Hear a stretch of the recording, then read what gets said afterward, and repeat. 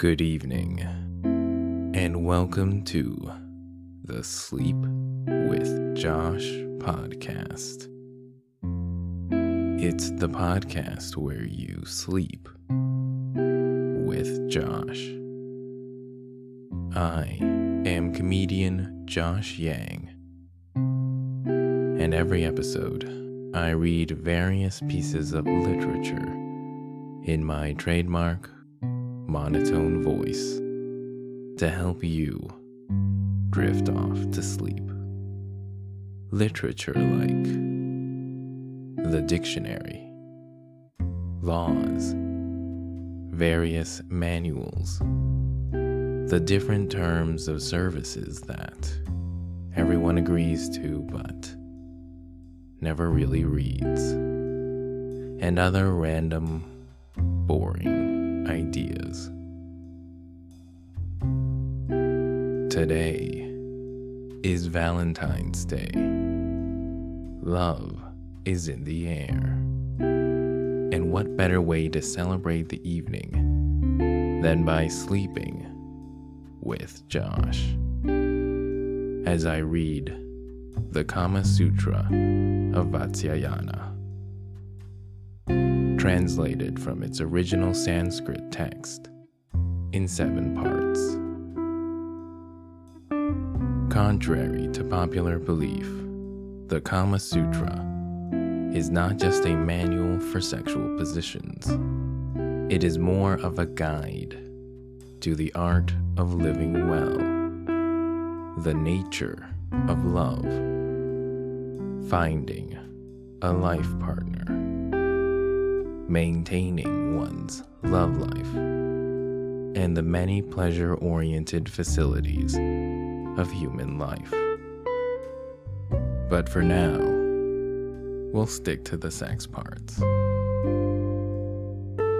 If you find yourself enjoying this experience, please follow this podcast on your podcast player of choice and tell everyone you know that you sleep with Josh. Because at the end of the day, the more people that sleep with Josh, the better. You can also follow me across social media at Josh Yang Comedy. Now sit back, close your eyes, and get ready to feel the love tonight. Because you'll get tired or turned on by this podcast, guaranteed.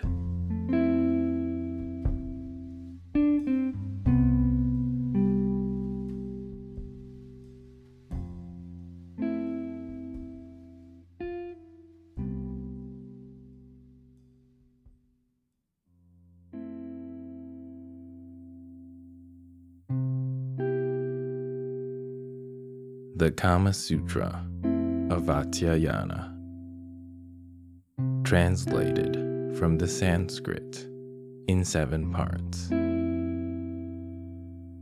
Starting with the part I think we're all most intrigued by, part 2 of Sexual Union.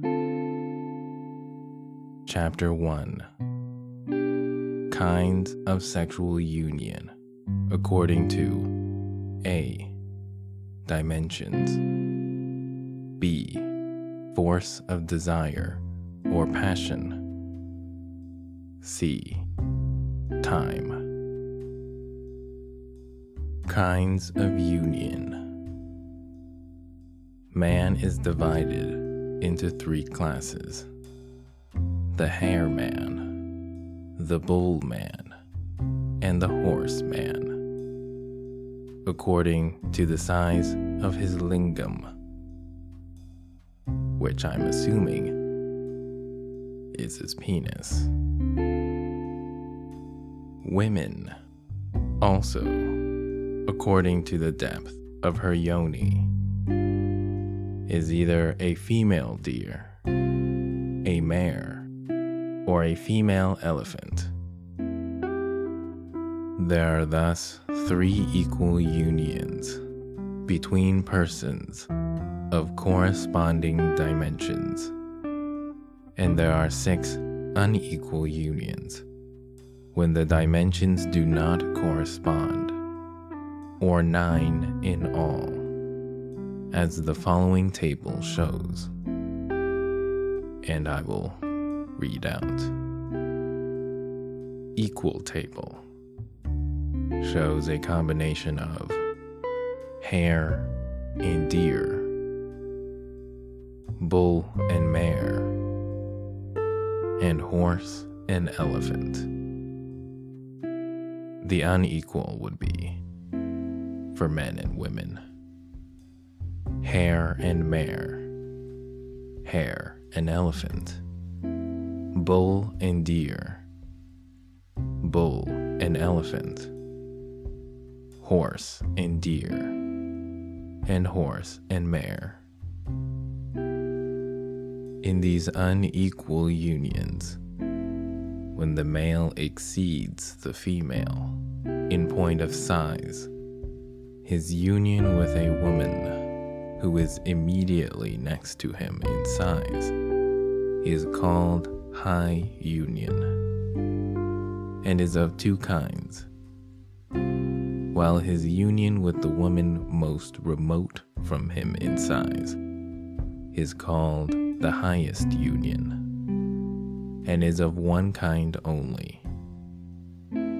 On the other hand, when the female exceeds the male in point of size, her union with a man immediately next to her in size is called low union, and is of 2 kinds, while her union with a man most remote from her in size is called the lowest union, and is of 1 kind only. In other words, the horse and mare, the bull and deer, form the high union, while the horse and deer form the highest union.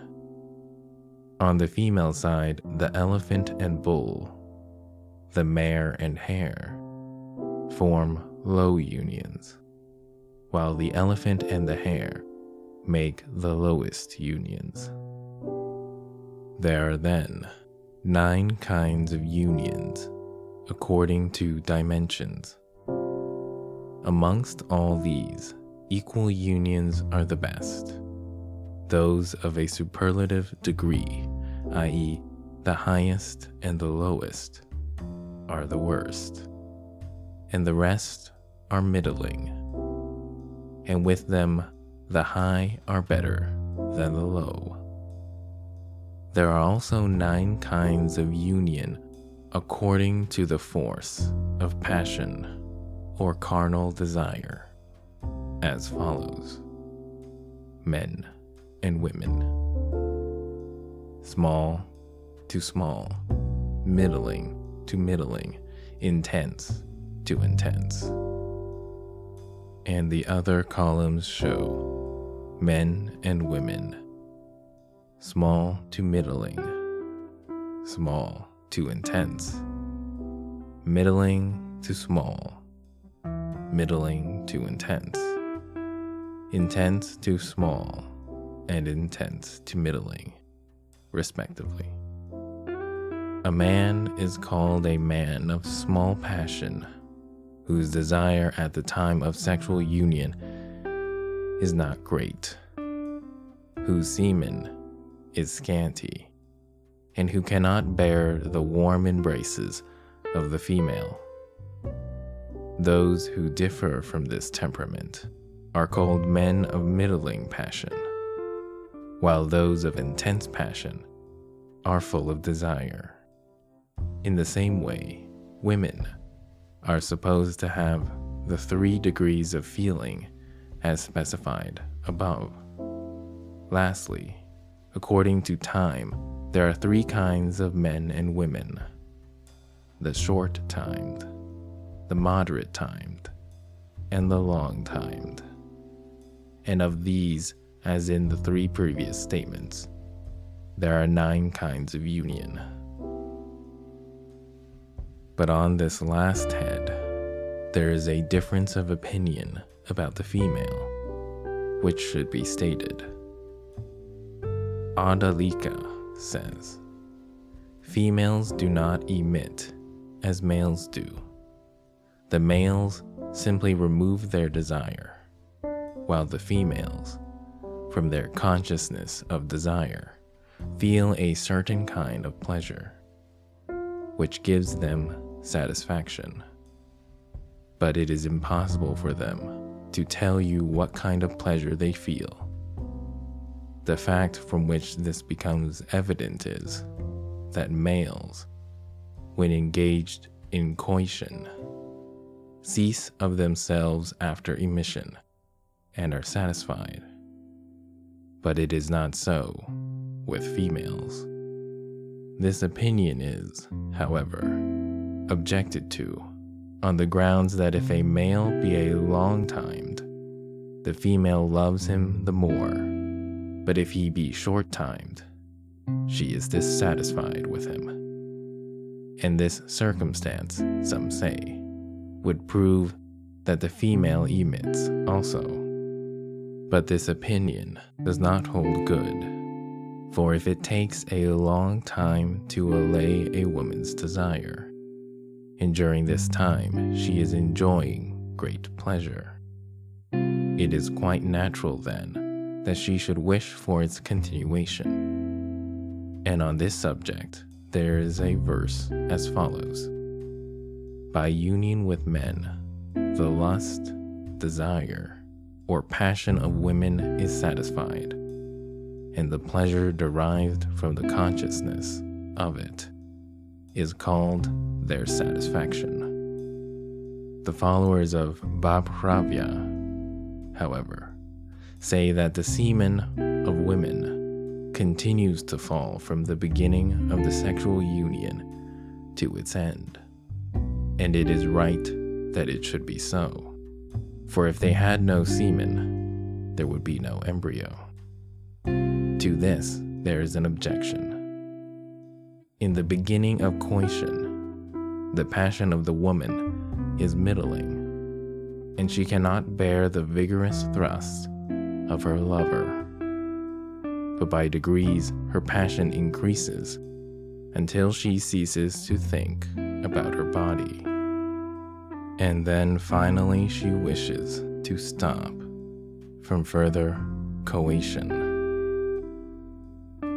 This objection, however, does not hold good, for even in ordinary things that revolve with great force, such as a potter's wheel or a top, we find that the motion at first is slow, but by degrees it becomes very rapid.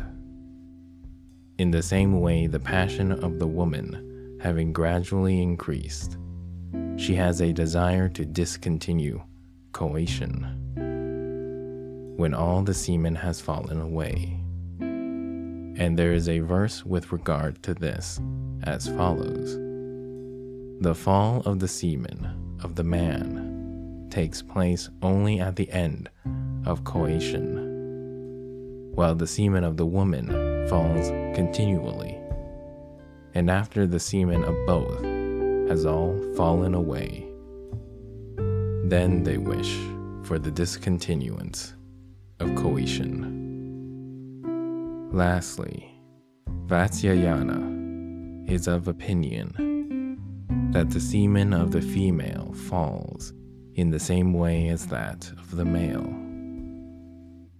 Now some may ask here, if men and women are beings of the same kind, and are engaged in bringing about the same result, why should they have different works to do? Vatsya says that this is so because the ways of working as well as the consciousness of pleasure in men and women are different. The difference in the ways of working, by which men are the actors and women are the persons acted upon, is owing to the nature of the male and the female. Otherwise, the actor would be sometimes the person acted upon, and vice versa. And from this difference in the ways of working follows the difference in the consciousness of pleasure. For a man thinks, "This woman is united with me," and a woman thinks, "I am united with this man." It may be said that if the ways of working in men and women are different, why should not there be a difference even in the pleasure they feel, and which is the result of those ways? But this objection is groundless, for the person acting and the person acted upon being of different kinds, there is a reason for the difference in their ways of working. But there is no reason for any difference in the pleasure they feel, because they both naturally derive pleasure from the act they perform. On this again, some may say that when different persons are engaged in doing the same work, we find that they accomplish the same end or purpose, while, on the contrary, in the case of men and women, we find that each of them accomplishes his or her own end separately, and this is inconsistent. But this is a mistake, for we find that sometimes two things are done at the same time, as for instance in the fighting of rams. Both the rams receive the shock at the same time on their heads. Again, in throwing one wood apple against another, and also in a fight or struggle of wrestlers. If it be said that in these cases the things employed are of the same kind, it is answered that even in the case of men and women, the nature of the two persons is the same. And as the difference in their ways of working arises from the difference of their conformation only, it follows that men experience the same kind of pleasure as women do. There is also a verse on this subject as follows: "Men and women, being of the same nature, feel the same kind of pleasure. And therefore a man should marry such a woman as will love him ever afterwards." The pleasure of men and women being thus proved to be of the same kind, it follows that in regard to time, there are 9 kinds of sexual intercourse, in the same way as there are 9 kinds according to the force of passion. There being thus 9 kinds of union with regard to dimensions, force of passion, and time, respectively, by making combinations of them, innumerable kinds of union would be produced. Therefore, in each particular kind of sexual union, men should use such means as they may think suitable for the occasion. At the first time of sexual union, the passion of the male is intense, and his time is short. But in subsequent unions, on the same day, the reverse of this is the case. With the female, however, it is the contrary. For at the first time her passion is weak, and then her time long. But on subsequent occasions, on the same day, her passion is intense and her time short, until her passion is satisfied. On the different kinds of love, men learned in the humanities are of opinion that love is of 4 kinds. 1. Love acquired by continual habit. 2. love resulting from the imagination. 3. Love resulting from belief. And 4. Love resulting from the perception of external objects.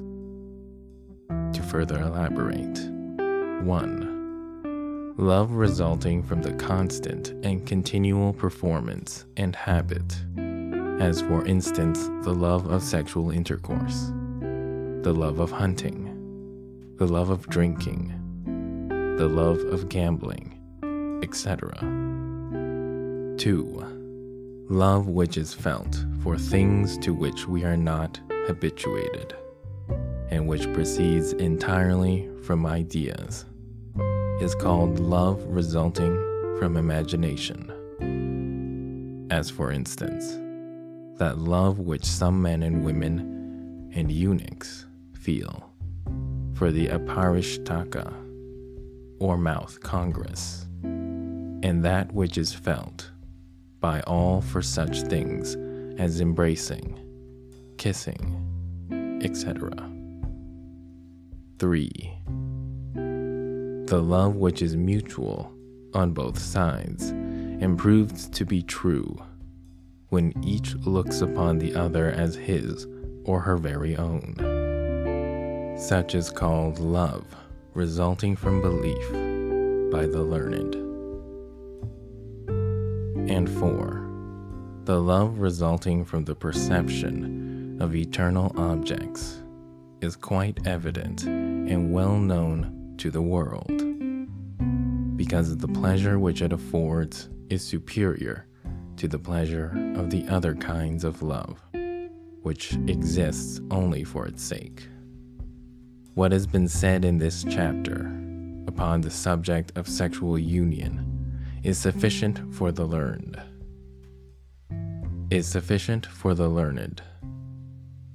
But for the edification of the ignorant, the same will now be treated of at length and in detail, which unfortunately will have to be left for the next podcast reading of the Kama Sutra. Congratulations, you've just slept with Josh. But if you're still awake, don't forget to follow this podcast on your podcast player of choice and tell everyone you know that you slept with Josh. Happy Valentine's Day. Good night.